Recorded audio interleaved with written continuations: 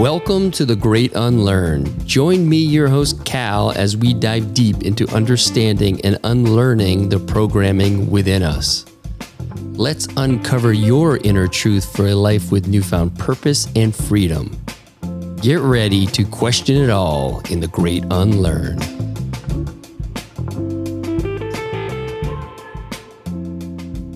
It's hectic out there. It's fear, anxiety. World's coming to an end. That puts people in a psychosis. Problem, reaction, solution. You create a problem, there's a reaction. And most of that solution today is standard American diet. Put things in your body that take you out of your element. Food addictions, relationship addictions. All of these things that actually do the opposite of one thing at the end of the day, which is having self-love. Getting yourself into good shape, cutting yourself off from people that might be vampiric in nature, not looking at yourself in the mirror, seeing if you're operating as a parasitic energy. All those things that you're putting off is the opposite of self-love. You're telling your soul that you're not worth it. To be sovereign in this realm, at least you're putting yourself in a good position. And then at the end of the day, this is also the cosmic giggle. So you take a little bit of that pressure off and you're like, this is crazy. And it's funny. And that cosmic giggle has really helped me when it's just felt so intense and there's so much out of my control. Like what is kind of within my control. Small, tiny wins every single day sets you up for success. And I know that's cliche, but I think a lot of people need to hear that. So before you go to bed, you look at the last, 12, 14, 16 hours of your waking time and evaluate everything that's happened. What is working for you? What's not working for you? How are things turning you into wanting to run away or wanting to dive in? It's intuition that we have to rebuild. When you're discerning things and making decisions based on gathering information and resources and awareness, you're putting yourself at a position to make the right choice. It's not rocket science. You're tuning in to that deep truth. Yeah.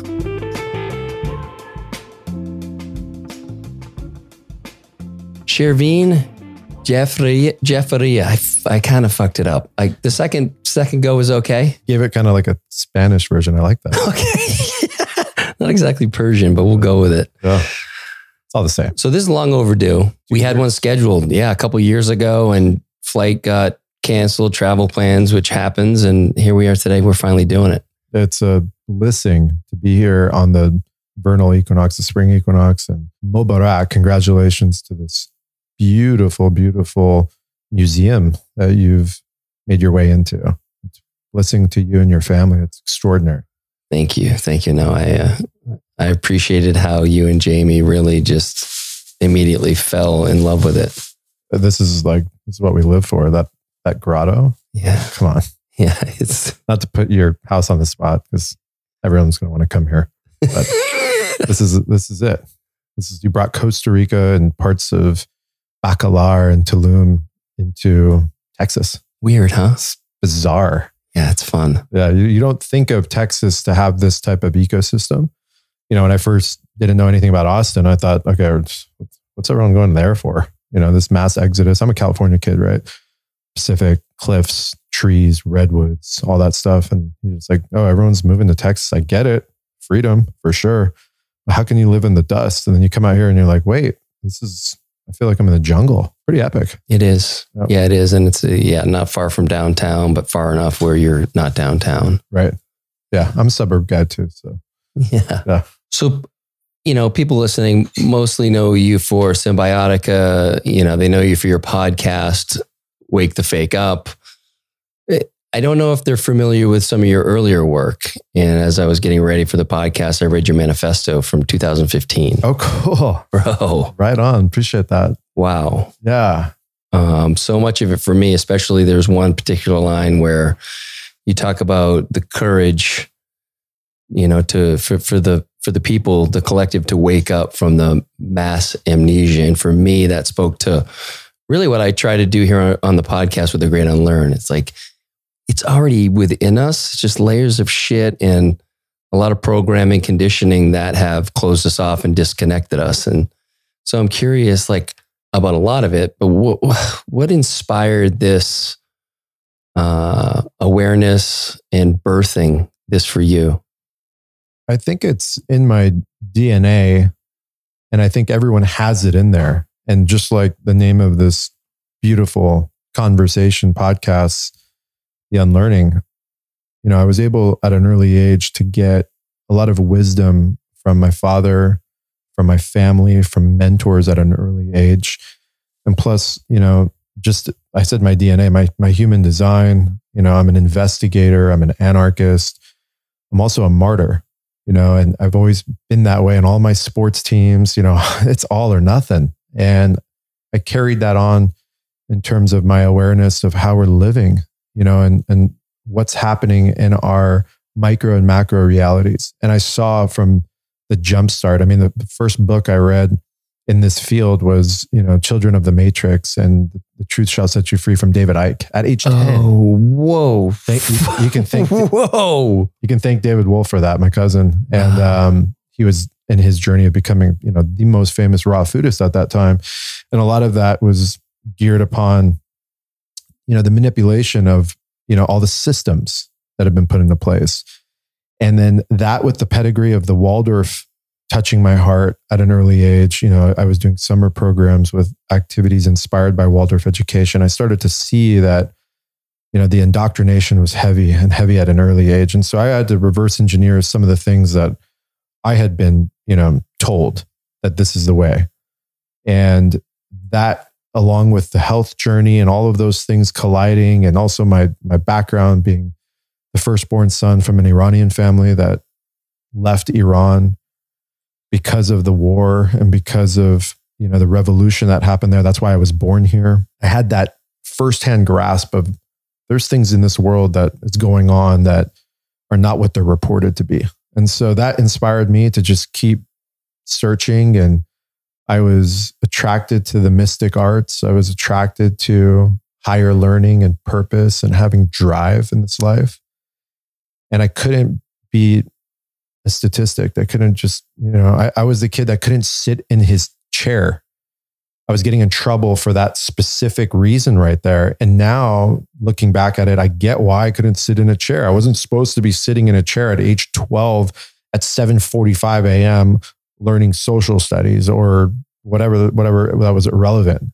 I wasn't designed. I was designed to be climbing trees and playing and learning and experiencing my own perspective, direct observation. And that catapulted me to just want to be have this eternal fire, hunger for knowledge and information. And that led me to where I am today. So it was, kind of the overnight success with we'll just call it that kind of analogy with the manifesto coming out in 2015. So there was a lot that led up to it. Was there some moment that really, kind of nudged you hard enough where you're like, I need to get this down. I need to figure out what this is and share. Yeah. I'd been in that field, in that realm from, since I was a child into my teens. And then when I hit, age 21, 22, my dad's like, you got to let some of this stuff go. It's time to ground in, we got to work on, part of the structure of society, and my dad had a balance of both, which was interesting. He got that, we are in a system and there's certain things that you need to do and be part of the system. And I reflect that, we got to pay our taxes. I'm using that. We got to understand that there's abundance needed in this world. Just to drink clean water, you need abundance today. That just shows you our paradigm that we're currently in. And so I drifted into, I would say more of a material world and went into the field of real estate, which eventually led me down, capital markets and investments, and then large scale commercial real estate development. And I was in that from age 25 to age 33. And it was around 32, 33, I had this complete awakening. I had an experience in the medicine realm, and I snapped out of that short-term amnesia that I had to experience, and I had to see it firsthand. And from that point on, it's been a relearning and unlearning a lot of the things that I had taken up my everyday thoughts. And it's been quite the journey over the last 8-9 years now. Yeah, it's incredible, and everything's slowed down. Right? Because you're present. Yeah. I don't stick too much to the calendar anymore and, all that stuff. I mean, we do have our responsibilities and, we run businesses and things of that nature. But at the end of the day, my connection is deeply to my spirit and my development of my faculties.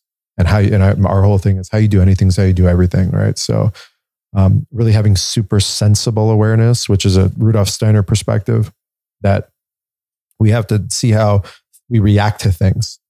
And I review and analyze what's taken me out of, my flow state, what relationships are causing me to feel a certain way, how I'm handling stress, how I'm approaching my rituals, what's keeping me on the path, and what's actually my true north.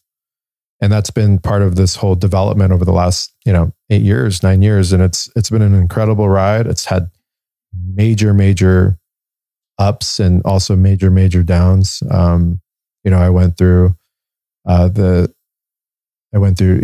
deep sickness with my best friend, my father, and what the medicine taught me and the teachings taught me and the philosophies taught me, it really helped me navigate that experience. Because if I hadn't had that preparation, God knows how I would have handled that entire, 3-4 years of, the decline of my father's health. And so that inspired everything that is happening today, that put the serious pain into real action and real purpose.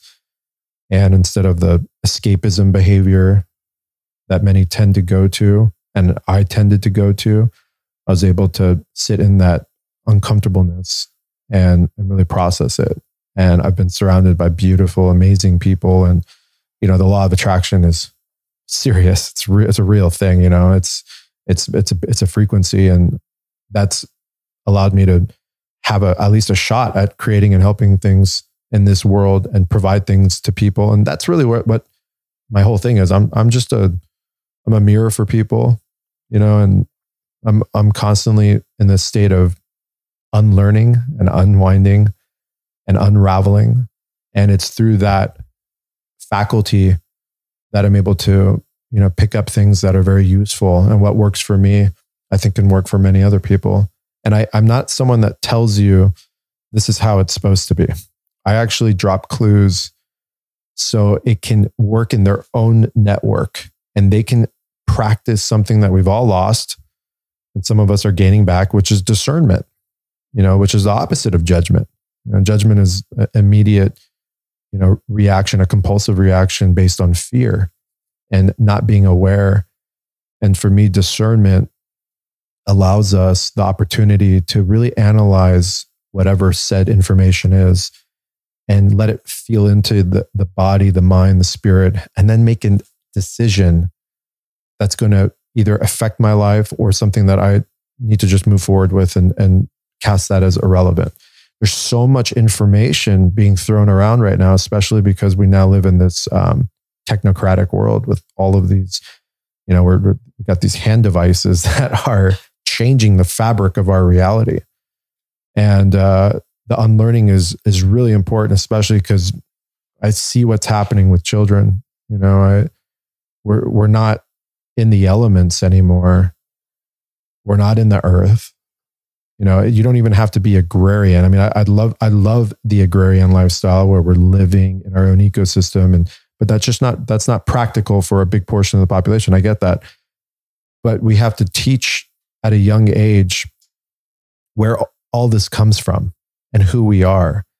And it's fascinating when I look at our cosmology and our perspective on where we are, who we are, why we are, we don't even know anything. And because that's been stripped from us and we don't have a self-identity, we live a false reality. We live a false identity of self. And at that point, when you're in false identity, you're quick to react. You're quick to be angry. Your life might be predicated on materialism because that's your identification of self. There's a lot of the Maya seeps into that. That's the illusionary state.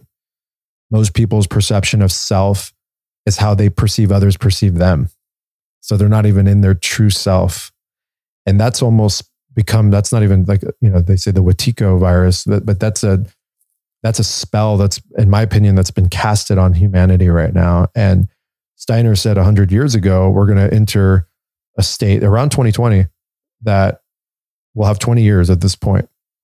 We're either going to snap out of this He called it Ahrimanic impulse, which is hypermaterialism. And with hypermaterialism, you have technology, you have science, you have government, you have social security, you have ID numbers, all of that. Or if we don't snap out, we're going to enter a completely dystopic reality, which he calls the eighth sphere. And that is a complete forgetting of who we are, forgetting what we've forgotten, and having no connection to our ancestral reality, our primordial force, and our purpose. And at that point, we're just material. And you can kind of see it happening right now. And look, this is heavy conversations. This is full on, especially people that have children. And what's happening, you can see it in our day-to-day. If you just turn on the news, which I don't advise you to do, I don't turn on the news, but it's hectic out there. It's fear, anxiety. World's coming to an end. Hollywood, apocalypse movies, a meteor's going to hit us. There's a big, all this stuff. And that puts people in a psychosis. Problem, reaction, solution. You create a problem, there's a reaction, you're in psychosis, you'll take on any solution. And most of that solution today is not, prepping.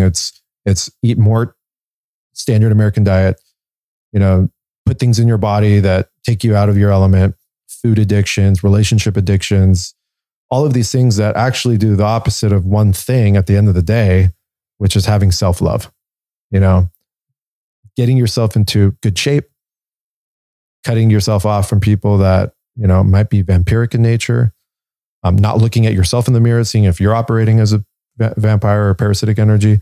All those things that you're putting off is the opposite of self-love. And you're telling your soul that you're not worth it.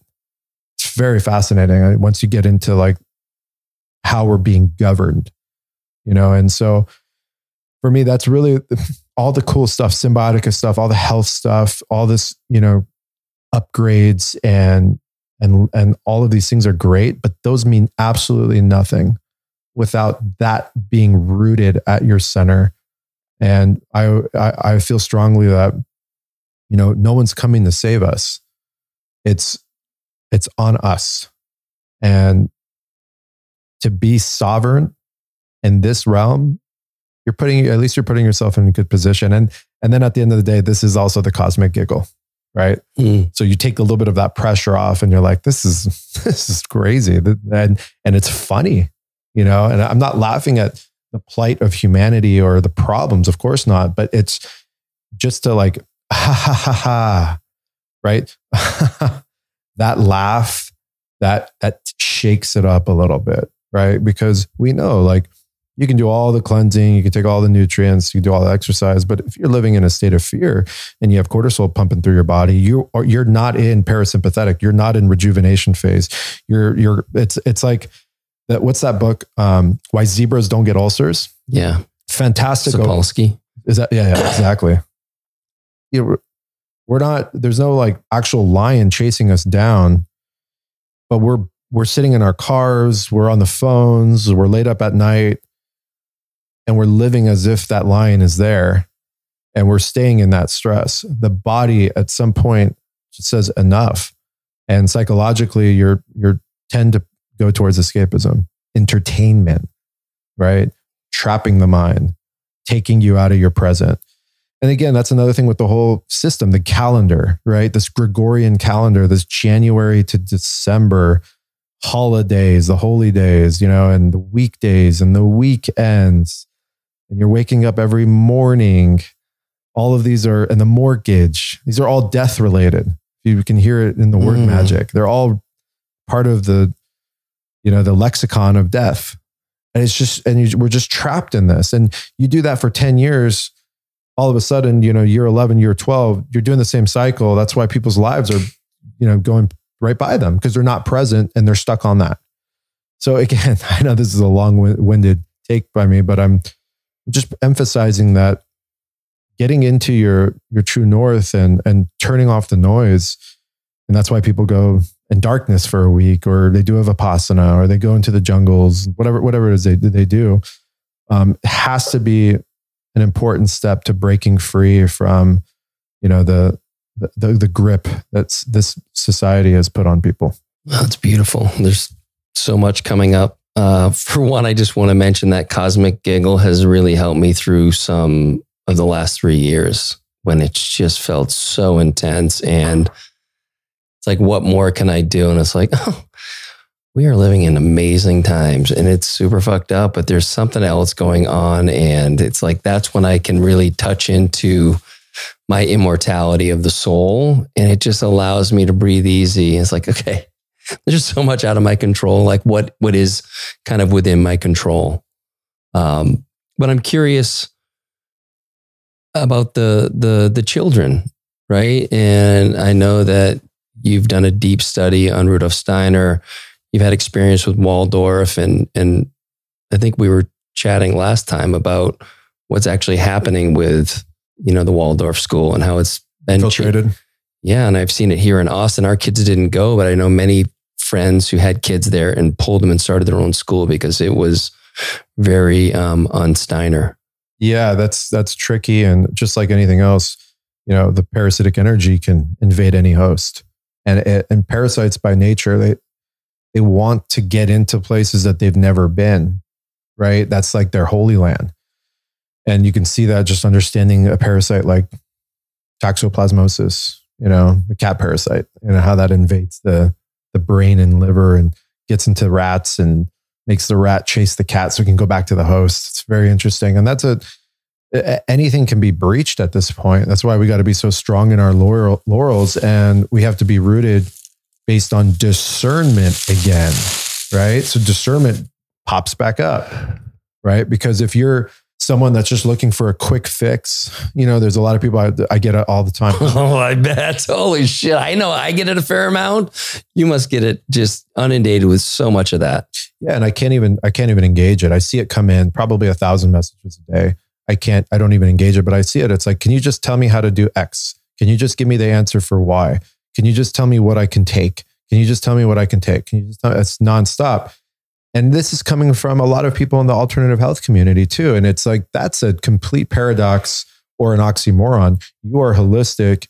You understand that this is a holistic experiment in this life, yet you're looking for an allopathic answer. Wait a second. Well, which one is it?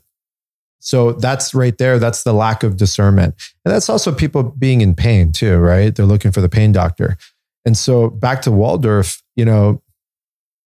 Steiner's, he's embedded in all of us and to a certain extent, and he was just embedded himself. I mean, he was just operating with a clairvoyance and can really put together a lot of the philosophies of the ancients and the newer Western philosophies and create this alchemy with biodynamics and Waldorf education and all that. But for me, his main legacy is his cosmology and where we are today in this fight between the Luciferic and Ahrimanic impulse and how the Christ is right in the middle. And so in terms of Waldorf education, those are just people, right? It's just people that for whatever reason felt the pressure or got scared or bought into the science. And I have no judgment. What this whole thing happened over the last couple of years, it either put you on a higher track of getting into your own power, or it made you, more susceptible and have to rely more on something else. And I honestly, there was a point where I was really angry and frustrated, but because of my position, I can't publicly talk about those things. It can hurt what it is that we're trying to achieve. And I think there's enough beautiful people out there that tell it how it is and give you the real truth out there. But it was disappointing. A lot of mothers were contacting me from all over North America and even in Europe about how the Waldorf schools went this direction, which was really opposite of, Steiner's teaching and how health works. So it's just one of those things that it could be karmically related to people's paths as well. When you make a decision, there's a reaction. That's a form of karma. And so some people have to learn the hard way, and the School of Hard Knocks is available for all of us. It's still open. So back to it's something still open. you mentioned Steiner's kind of idea about where we're at right now. And in your manifesto, I'm quoting here, stepping forward, we will either change course and enter a new era of paradise, or it will be the end of life as we know. And I'm curious, where do you see us trending? Well, paradise. And you may have just talked about it in answer. It depends on who you are. Depends on who you are. Yeah. If the world's falling apart, disease is taking over, the systems are all, corrupt and everyone's corrupt and you can't trust everyone and everyone's full of shit and you're on your own and, there's something inside of you is going to kill you. And that's your life. You're going to live that because that's, your perspective and your perception on life is ultimately your reality. Right. At the same time, not getting yourself in position to succeed in your own development, meaning you don't have momentum going in the right direction or trending in the right direction, you're not giving yourself a shot. And I was just on Kyle Kingsbury's podcast, and we were kind of talking about momentum, and I brought that up on an earlier podcast with him, and he mentioned that and paraphrased me. And I'm a strong believer that small, tiny wins every single day sets you up for success. And I know that's cliche, but I think a lot of people need to hear that. It's just like the Rosicrucian or the Gnostics said you evaluate and research in your entire day. So before you go to bed, you look at the last, 12, 14, 16 hours of your waking time and evaluate everything that's happened and see what is working for you, what's not working for you. How are you showing up for people? How are your sphere of influence? How are they affected by who you are? How are things, turning you into wanting to run away or wanting to dive in? These are things that we have to do. We weren't given these tools at an early age, and we were actually blinded by a system that wanted you to just regurgitate information that's completely irrelevant. And that has demoralized children, where children are not in their actual, I would say, intuitive body. And so the whole Steiner's perspective is it's intuition that we have to rebuild. That's the muscle that has to be flexed and the faculty that's been lost. And so intuition, discernment, they kind of relate, right? Because when you're discerning things and making decisions based on gathering information and resources and awareness, you're putting yourself at a position to make the right choice. It's not rocket science. You're tuning into that deep truth. Yeah. Totally. You're tuning into the primordial force of your soul. But this whole thing, your gut-brain axis is, the intuition that's developed in the GI tract. We now know that certain bacterias, they mix with certain proteins and enzymes, and they create neurotransmitters, not just serotonin and dopamine, but also things like anandamide, right? So anandamide, which is also you found in cacao, right, is the bliss molecule. These things are made in us. Like we are of the earth. If I remove all the, earth minerals from your body right now, you'd wither away into a mush. We are of this earth. So we have to think of this earth. We can't think from this plane of not being part of this earth. And that's the hypermaterialism. The hypermaterialism tells us that we might need to put an electrode in our brain or some crazy draconian thing like that, or some just insanity where that's insane.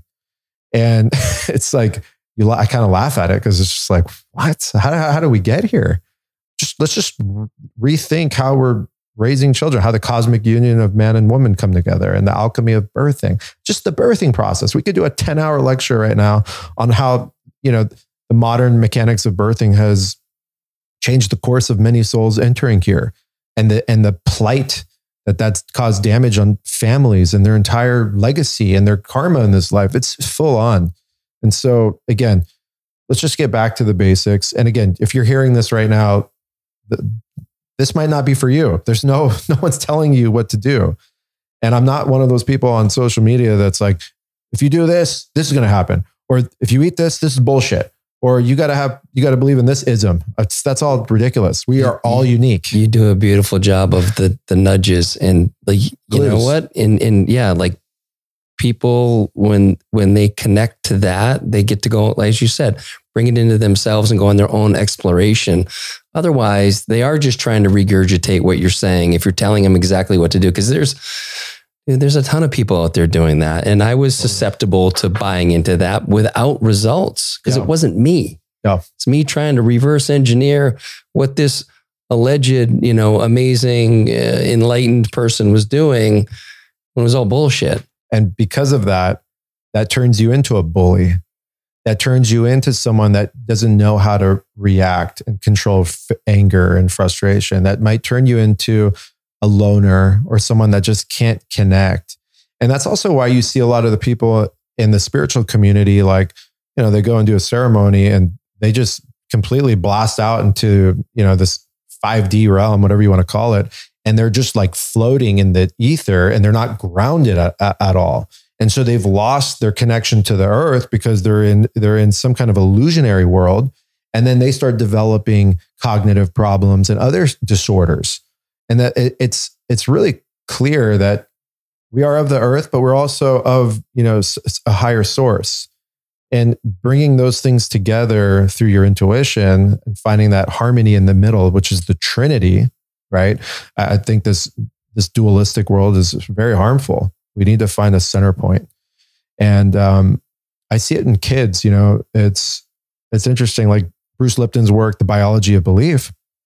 Big fan of Bruce Lipton and his work. I read that book, 12 years ago, and was really interested in epigenetics. And because of what I do with Cymbiotika, we're creating alchemy that can have an effect on things turning on and things turning off in the body. And so the study of epigenetics, epi meaning above, is that we are not slaves or victims to our genetic traits. It's the environment that dictates what gets turned on and what gets turned off.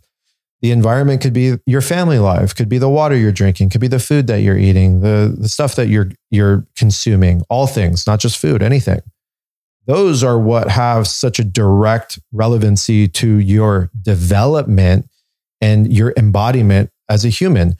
We know that children at 3rd trimester to 7 years young are operating in theta brainwave, right? And theta on that Hertz signal is specific to imagination and memorization and picking up everything. So a child at age 3 or 4, they're literally a sponge, so they're living in theta. They might jump to alpha if they get angry, and then they go into delta in their sleep. But majority of the time they're in that imagination phase. So if you're not letting a child have imagination and experience things, and you're coddling the child, and you're a hypochondriac around the child, and you're scared about everything, all these things, that's what the messaging coding that they're picking up. And they're developing that, and that's becoming who they are. And that might not be what their soul wanted to be. And so now they're developing multi-personalities, and they're having all these conditions. And then what do? They here comes the drugs. It's full, dude. It's full on. It really is. Well, what's so interesting about what you just said is in this theta state, there's memorization is a big thing. And so what do? We put them in to just memorize the shit out of everything. So it like turns off that creativity muscle. And then obviously that continues on through the rest of, unfortunately, most people's education. That's right. And that's the virtue that they've developed. Right. And that's that, memorize, but not really care about it. It's just like cramming for a test. You're going to get the multiple, questions right.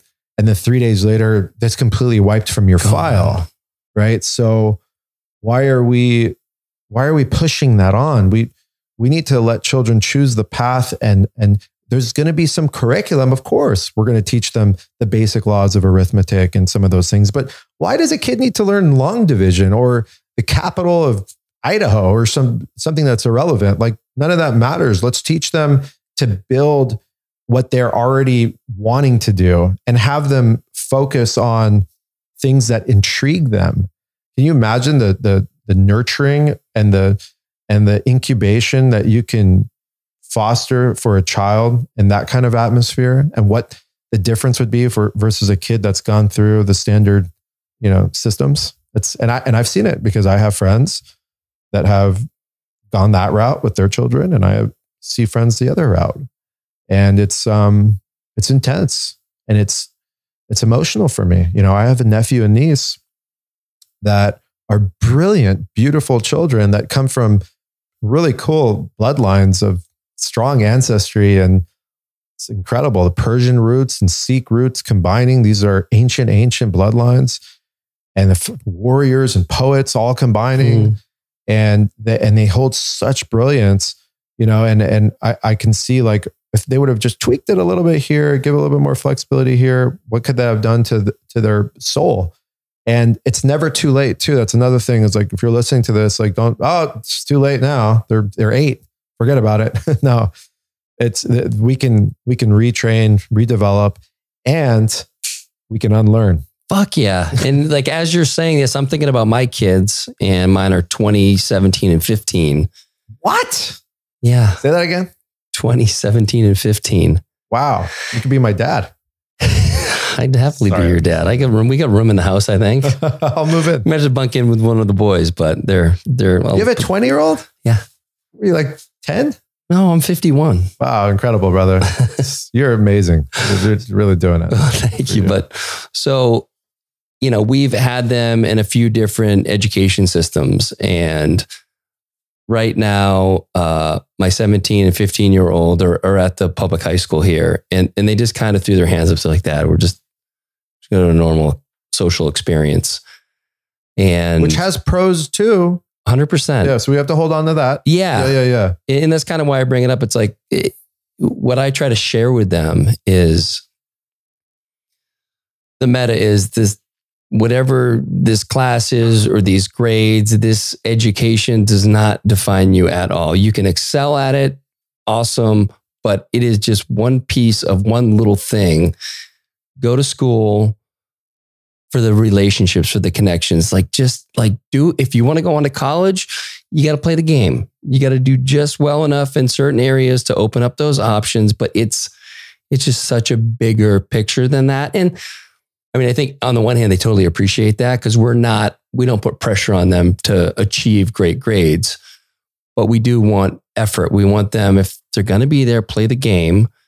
But and they're young. I mean, I think on the one hand, they appreciate, they don't doesn't quite land for them what I'm trying to share, but it's opening the door for them to really explore what is alive in them. And to your point, it's never too late. I mean, I would say arguably I woke up 5-6 years ago, and so it's, as long as you're surrounding yourself with the right people. And I would say my wife, Peyton, and I have done a good job of not only just opening them up to life in general, but the people that we're friends with, that we bring around our kids are high quality, loving people that aren't about that other energy. Sure. I think you're doing a fantastic job. And I like what you said, giving them the awareness, like, if you're going to show up here, if this is what it is, then just show up.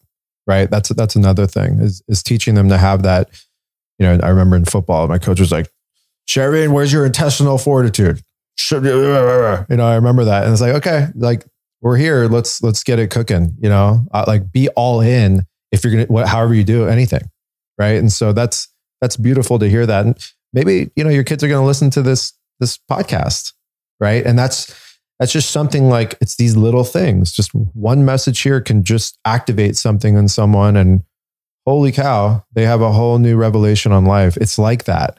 It is. And I think that's so important. You even talked about it a little bit before, like just these little wins. And so it's like these little just spoonfuls, and just don't force feed them, throw it out there, and they just accumulate over time. And don't expect them to have this big aha moment when you drop what you think is some real ass wisdom. It's building a relationship with them, trust in them, saying these things, watching them unfold, as you said.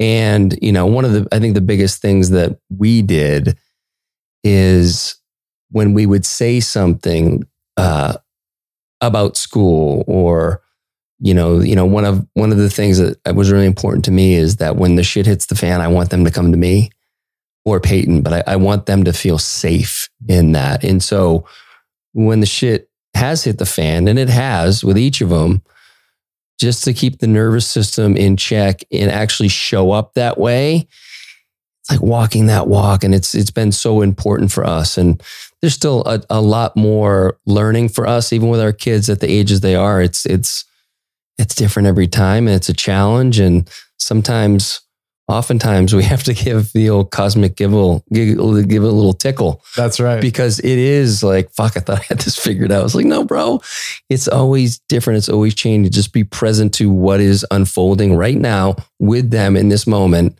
and then work through it with them. Oh, great spirit. Chop wood, carry water. What do? You become enlightened. Yeah. What do you do the next day? Chop wood and you carry water, right? So the cycle keeps going. We're forever a student, and you're learning every day how to be a better father, how to be more empathetic, how to create more security for them and more love without coddling them too much. And I think that's really key, is that the trust factor is there, is that children just want to feel irregardless. And it's not a ticket to just go rambunctious and go absolutely berserk and maniacal and destroy everything in its path. But they want to also feel like, oh, my dad's got my back. You know what I mean? I can come to my father, and he's going to be rational, and he's not going to be compulsive, and he's going to hear me out, regardless if, I fucked up or whatever it is. That was really important for me. I felt that with my family, not with my mom, but with my father. My father had more of the, I don't like calling it the feminine energy, because I think it's masculine too, to be very strong and also hold the parameters strong. But it was more of an energy where it wasn't, let's go fisticuffs, and like, let me make you feel worse than you already feel. I didn't have that. And that opened me up and allowed me to have more of communication with him and seek his advice, because I knew that he was going to be bringing advice and wisdom from a place of freedom and sovereignty, as opposed to judgment. And that's really important. If you're listening to this, you have children, you want to you need to be the safe place for them. You are the sanctuary by far. There's no one else that's going to hold that level of sanctuary. And also, different children require different energy and frequencies. We talk about the school system, how it's one size fits all. Well, we can't take on that consciousness with how we hold our children. I mean, there are certain things that have to be standard, right? That umbrella, the guiding mechanisms. But every individual, every soul that incarnated into your wife's womb is different, has a different pattern, has a different frequency, reacts different to things. All these people talk about their gene keys, their human design, their horoscope. I'm this, I'm that. This is my rising. This is my moon, right? Well, if that's the case, and you believe 1% of all that stuff, then you would have to take that on and individualize your communications with everyone. If you believe in any of that, 1% of what you're preaching, then you have to understand everyone's different. Everyone has a different archetype. Everyone has a different shadow. Everyone has a different city. Everyone has a different whatever, their life's journey. It's different. It's different phases. And I think we have to get very architectural type and have a blueprint set and then really understand who our children are and take them as individuals and not collect them like, well, he's not like Johnny. Well, Johnny does, that's terrible. Comparing children that are different is the worst ever. It creates an emptiness in the child that's being compared to that's lesser of. And that creates a lot of stigmatism. Maybe it causes stigmatism too. And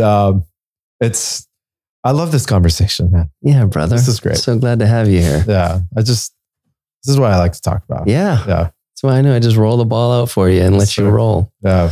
So one thing we talked about before we got on was that the spring equinox is the Persian New Year. That's right. And we started to kind of pull that thread a little bit. And so I'd love to just kind of, share a little bit more about that. We call it's called Nowruz, which is new day. And Steiner's whole thing, anthroposophy, which I'm an anthroposophist. I'm an active anthroposophist. So anthro, the man, Sophia, the wisdom. So it's a study of man's perspective on the spiritual and clairvoyance.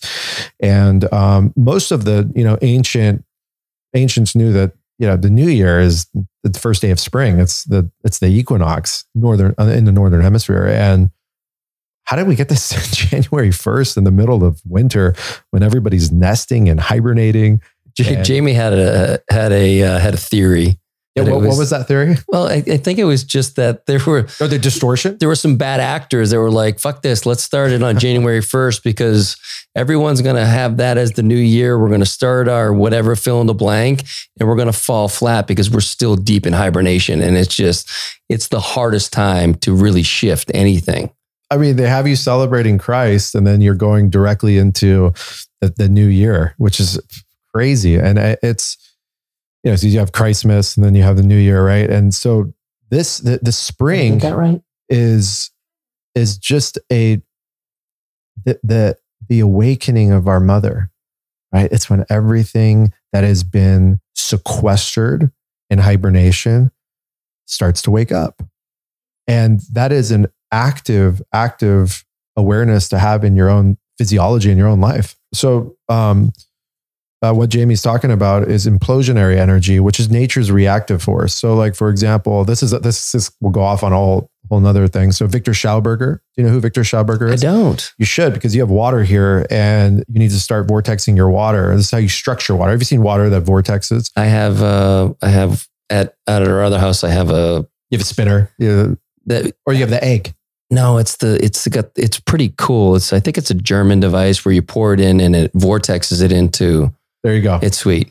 Well, what that's doing is it's giving the water and it's activating its memory as if it was coming from an aquifer, like a spring.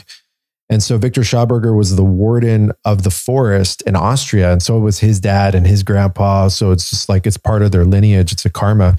And so he was researching in the forest, this is in the early 1900s, and saw that there was trout in a different part of this lake that he couldn't believe how that trout got there because that trout was downstream, and it shocked him. And he was writing about, he was journaling about it. He was like, "What? How did this trout get here?" And so he started researching and studying them, and he would watch them. And then one night on a full moon, cold part of the winter, he noticed that the trout would go under the waterfall and get into some kind of hypnotic state, and then slide right under the impact of the water and then shoot up the waterfall. What? Yeah. Have you seen like salmon jumping streams? Yeah. Have you seen that? I feel like I have. You have, right? Yes. So what he figured out is that the trout, just through their physiology and just the mother, the cosmic, whatever this is, they have this instruction or awareness that they can tap into nature's reaction to explosion. And that's called implosionary energy. And that's a known thing. And that's why all these, you hear all these devices, Tesla, all these things, it's implosionary where, burning gas is explosion. You press the pedal, the gas hits the torch, you control that chaos, and then it pushes the piston. That's a one-time use, where implosion is nonstop. And this is like, singular energy units, things like that were, they probably have this type of energy. And it's just whoever controls the energy controls everything, right? And so this form of energy is nature. The way that water gets to that leaf on top of that redwood and makes its way up, 400 feet is an implosionary energy. The way that our heart pumps and all that stuff, that's implosionary energy. Yeah, because people think it's literally a pump, but it's the vortex. I remember reading that with, I think, Dr. Thomas Cowan's work. Which he's an anthroposophist. He understands Steiner's work. Dr. Cowan does great work. And so that is an electrical energy, an implosionary energy. And if you notice, everywhere there's implosion in nature, it's beauty. It's beautifying. Waterfalls, streams, springs. I'm an avid spring hunter. I've been a spring hunter. This is something we do. We go, but where the hell is the spring? Whenever we're in Iceland, where's the spring? Whenever we're in South America, where's the spring? When we're on the Hawaiian Islands, where's the spring? It's just something that's like a calling, right? It's just something that we do. And around springs it's beautiful. Everything's beautifying. The trees are beautiful. The flowers, the nature, because it's giving off that level of ions, whatever you want to call it. It's just in that field, and it's hallelujah. Yet where it's explosionary energy, like the freeways, the industrial areas, everything's withered away. Everything's dying. Everything's ugly. And so what she brought up is that nature is tapping into that implosionary energy. And we are of nature, right? We talked about it. We do live in artificial boxes with artificial lights and artificial temperatures, and we're getting DoorDash to our door. So we're losing that connection. And so that's something that's happened. And that's the Persian New Year. The Persian New Year is step through the fire, the alchemy of fire, right? Which is something we do. It's called Charshamba Suri, which is a celebration. You jump through the fire and you burn off everything that does not belong to you, that's not serving you, you're just like, okay, this is going into the alchemy of fire, because it's fire in this realm that we're in that can transmute mass, like material, into nothingness, right? Like when you burn something, where does that go? Like we just think of smoke, but what's happening there? Like it's a trip, right? Yeah. And so I'm tripping a little bit just thinking about that. I hadn't really considered that before. Well, they call it a trip because it's a tryptamine, right? Okay, so spring is the awakening. And so the people that are going to be listening to this, like this is the time, especially if you're in, northern latitudes. I wish this were live so people could get this right now, because this is the time. Well, it'll be alive when they get it. That's right. It'll be the time for them. So spring equinox is a very powerful moment. It's the awakening. It's the creative space. The Taoist immortals, traditional Chinese herbal medicine, they have this is the time that you start getting prepared out of the yin stage. This is more the qi stage and your creative space. And then you're heading towards the jing of summer, right? And summer is where you express all that you've rejuvenated and the creativity that led you from spring into summer. And you go absolutely berserk. Yes, you do.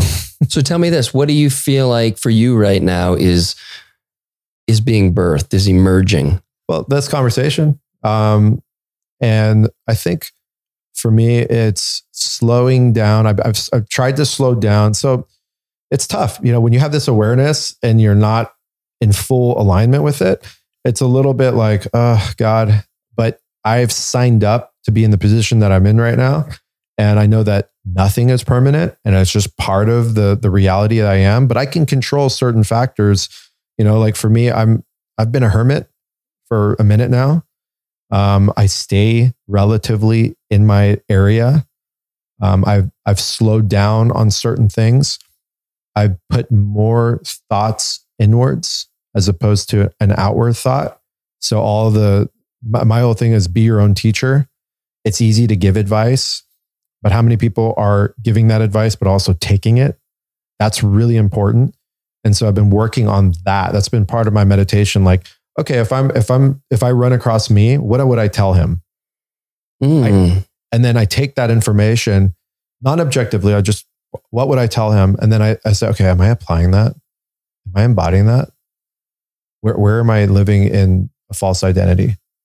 And I can see where some of the falsities of my embodiment are leading me towards, frustration and some escapism behavior. Because, at the end of the day, we still need to live and survive to a certain extent. And so, okay, well, what am I doing to escape? I'm going in my sauna. I'm going on a walk on the trail overlooking the ocean. Maybe I put the Laker game on. I have things that I know that are helping. I can kind of just turn things off. And we need to be able to shut down a little bit. And so I'm aware of these things and I talk to myself about them. So I'm not self-loathing. You get that right there? Yeah, that's that was big. Deal. That's a big one. It's easy to drop into that. Yeah, we got to get honest with ourselves and also communicate with ourselves, because if we don't, we're just storing it and putting the rug under, dusting it under the rug. That starts to build up and then, messes up your ability to make the right decisions. Yeah, I had an experience with that. I would say, went through a pretty challenging period last year. And my escapism was, I was just like listening to sports/comedy podcasts. And it was my way to just like breathe. And after a while, I was like, dude, like you're not like consuming like good information. You're just listening to this stuff. And then when I really zoomed out, it's like, bro, that's what you needed. You needed a break. Oh, yeah. I love that, because you and I are in the same boat. I've been a fanatic sports guy my whole life. And I'm always, it takes me back to childhood. Right. And so, when I'll give you an example, when my father was sick, I was watching Kobe Bryant reruns of like most of the championship runs from, even down back in 2000, and against the 76ers, and then the second round when he went against the Orlando Magic and the Boston Celtics. I was just watching these, and it just put me into like, a different state of mind. And I was able to just get out of the current reality. And I knew what I was doing. So I had a plan. Yeah. And then it just took the pressure off a little bit. And so we're going to have these things in our life because it's a pretty crazy world, and we got a lot of responsibilities, and there's all these things and all this stuff, we're flying around in planes, and it's weird, that's not normal. And so those vices, just make sure that you have awareness about them. Yeah. And that you're not rabbit holing outside of your reality too much, and you're finding balance with it. Yeah. It's a question of why. Why am I choosing this? And yeah, the vices are, they have varying severity and implications, but even people numbing and soothing with alcohol, it can be the appropriate thing. 100%. A glass of biodynamic wine. Now you're talking. Twice a week. You're fine, but be aware. Be aware and understand what it is that you're drinking. Like, don't do things unconscious. Like people that are just habitual coffee drinkers, right? After 10 years of habitual coffee drinking and not understanding what coffee is doing to the body, they're going to have problems. They're going to create high levels of acid in the body. They're going to erode their esophagus and their gut, and they're going to have, problems with their adrenals and things like that. But if you're conscious when you're drinking coffee, that means that you're probably going to add fats to it, and you're going to be mineralized. You might take Shilajit with it, and you're using coffee as your weapon to go and accomplish something. You're not just sitting around just doing it, or people that are just rushing to get food in, just to get food in. That's unconscious behavior. And so again, how you do anything is how you do everything. So the more awareness you can have, the more appreciation and the more discernment you're going to be practicing to at least make sure you're mitigating any slight damage that could be happening. Well, it's a perfect segue because we get about 10 minutes left of part one. Don't worry, folks. We are definitely going to do a part two. I can see a series with us. Holy shit. Yeah. Yeah. You take that seat Just anytime, brother. Creative stuff. This conversation's creativity for me. I'm not trying to pull anything from my memory bank. No, I can feel that. Yeah, it's raw. You're just here, brother. Yes, sir. So let's drop into some Cymbiotika stuff because we are talking about health and remember, folks, it's without tapping into that self-love and doing that kind of work, not much of the stuff's going to be bioavailable for you. But let's just say it is going to be. I want to hear. You gave me. Again, I mentioned it earlier before we got on, but this is a little blue pill, but it's the proper blue pill, and you are going to work on a red one. I like that. Yeah. Tell me about this. That's Para-X. That's 2 years in the making. That's being around a bunch of holistic healers my whole life, understanding Ayurveda, TCM, understanding orthomolecular medicine, which is the study of the lack of nutrients leads you towards peril and dis-ease. And that's a combination of also doing a heavy deep dive in research with my team on, all the different infections out there that are leading towards autoimmune, that are leading towards other more hardcore pathologies out there. And so we're in an age right now where there's a lot of stuff out there. And because our immune systems have been fractured, to say the least, we're not able to mitigate that and run in homeostasis. And I've been seeing over the last several years, just being in the space directly, a lot of people falling apart mentally, emotionally, physically, spiritually, financially, because they don't have a grip on their body, and they're having things in their body attack their central nervous system. And you hear it all the time. You hear about Lyme, right? Which is, the Borrelia spirochete. You hear, which is a bacteria. You hear about, toxoplasmosis. You hear about candida. You hear about yeast infections. You hear about H. pylori, Helicobacter, which is a gram-negative bacteria that rips apart your tight junctions in your gut and causes alkalosis to occur, which causes a cytokine storm, which causes leaky gut, which then leads to Hashimoto's and leads to fibromyalgia and leads to all the other autoimmune conditions. And this is taking people out of their bodies, and it's heavy. And I know from firsthand experience, because I had mercury poisoning from a rattlesnake bite that I had. And that I know. I wish we could really get into that, because I've heard you tell that story, but we have not nearly enough time. That's for episode 2. Episode 2, let's do it. And you know, the mercury in that really fractured my body, and I'd been the bill of health my entire life. Never had a loss for words, never had a loss for communication, awareness, my own self, how I felt. And for probably the most devastating time of my life too, right before my father was in the deepest part of his episode. And I was completely disjointed from my brain. I was twitching everywhere. Whoa. Yeah, I couldn't carry a sentence. I'd lost so much weight. I was like, what the hell? I was ready to check out. I was practicing samadhi on medicine, staring in the mirror, just like 9-point death meditation, like doing it all. It was intense. And I came out of that. That's part of my karma. That's part of my dark night of the soul. But it was such a powerful lesson for me, because my level of empathy and compassion for people that are in it just went through the roof, because I embodied it and I felt it. And so for me, this is intentional based. There's no claims behind anything, but every compound in this formula was designed to either search and destroy something that doesn't belong in the body, or create a cloaking device in the body so the immune system can see it. It's not a cleanse. It's to take the burden off the immune system. Imagine you're fighting a war and you have one front with your enemy. That way you can focus your targets, you can focus all your weapons, you can focus everything, you can have your generals prepare for that, you can bottleneck them, so to speak. But what if you have a war in every cardinal direction? And I'm not just talking about north, south, east, west. What about 30 degrees, 38 degrees, 39? Okay, all of that hitting at once, you're spread thin. The immune system spread thin. And then all of a sudden you have, an emotional day, or you get in a fight with your lover, or you get this terrible news or whatever happens.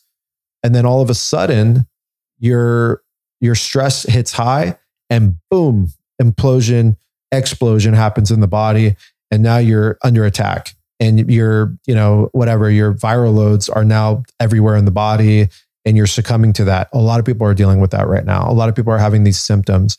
A lot of people are not in their body. They can't sleep properly. They're dysregulated. They have the muscle twitching, the heart palpitations, skin is dry, blotchy skin, hair is brittle, eyes are red. I can go on and on. There's so many symptoms involved in here, and it creates chaos. And so I wanted to create a formula that helps mitigate that. And this is as heavy duty as it comes. I mean, it's basically, if you saw, it's liquid cap with micro bead spheres in there. Those are the blue beads in there. That liquid is a combination of pure oregano oil, thyme oil, clove oil, monolaurin, and full olive fruit oil. All of those oils have antimicrobial, antibacterial, antiparasitic, I can go on and on, all of that in there. Then we took that oil and we ran it through a triple pass ozone. Okay. So that oil is ozonated. So, but if you don't know what ozone is unstable oxygen. It's O3. It's become part of the new realm. I mean, I've known about ozone pretty much half my life, but now people are doing ozone therapies. So not only we have the herbs in there, but we also have the atmosphere. Ozone is what you smell after a rain. It's how the atmosphere cleans itself. It's a gas, and it's an unstable oxygen. So that gets its way into the gut. And all of a sudden in the gut, it converts to hydrogen peroxide. Hydrogen peroxide then dismantles all pathogens in the body. It rips apart the cell walls. So you have that. Now we have the microbeads. In those microbeads, there's about 39 compounds. 39. Damn. And one of the main compounds, not to get too in detail, it's really fascinating. Not only we have andrographilus in there, which is the Indian echinacea, but we have one in particular called CAPE, which is caffeic acid phenethyl ester. Now, most people have no idea what that is. but it's one of the main phenolic compounds found in bee propolis. Okay, now do you know what bee propolis is? So bee propolis is a powerful, I would say, alchemy. And it's what the bees chose as part of the destiny of this earth to protect the hive. So it doesn't allow fungus and mold and bacteria and beetles and bugs to penetrate the hive. Now just think how important that is. Without the beehives, none of us are here. I don't care. We wouldn't exist. So our mother chose that compound to be part of the protection of humanity and everything else in nature outside of humanity, just the animal kingdom and all that. So that compound, which nobody out there in the supplement world is doing, that's one of the most expensive compounds ever. And, I don't care. We're going to do this the right way. That compound has case studies on it that are so insane, talking about some of the craziest problems out there. I don't want to talk about it, but just go on your search engine. I don't know what search engine you use, but type in caffeic acid phenethyl ester studies and just see what you find there. It is insane. And I'm honored to be able to be just one of, a bunch of people at Cymbiotika that are offering this. And I want to be very clear. This is a team effort. I'm just, one cog in this beautiful alchemy of a group. And I'm really proud of the Cymbiotika team. My partners, the organization is really, really just, we're putting ourselves out there to do it the right way. And it's spreading like wildfire for the right reasons, the right spread. And so this formula is a testament to what we stand for, doing things the right way. Beautiful. I think we're at time. Well, and this has been fantastic, buddy. And I'm really, really hyped on continuing this, and let's keep it going, man. Yeah. Thanks so much for being here. And go to Cymbiotika. We'll have a link in the show notes, but Unlearn will get you a nice little discount from our friends here. And I can't wait for round 2. Me too, man. I love you, brother. Love you too, man. You've been listening to The Great Unlearn. For more information, check out the show notes or head over to thegreatunlearn.com for additional episodes and information regarding events, retreats, and the TGU store. If you like what you heard today, please click subscribe and share this with friends who might enjoy our platform. Don't forget to leave that 5-star rating and review, as it really helps us spread the love and unlearning. You can find me on Instagram at cal.callahan and on YouTube under The Great Unlearn. Thanks for listening to The Great Unlearn, and we'll talk soon. No different. Only different in your mind. You must unlearn what you have learned.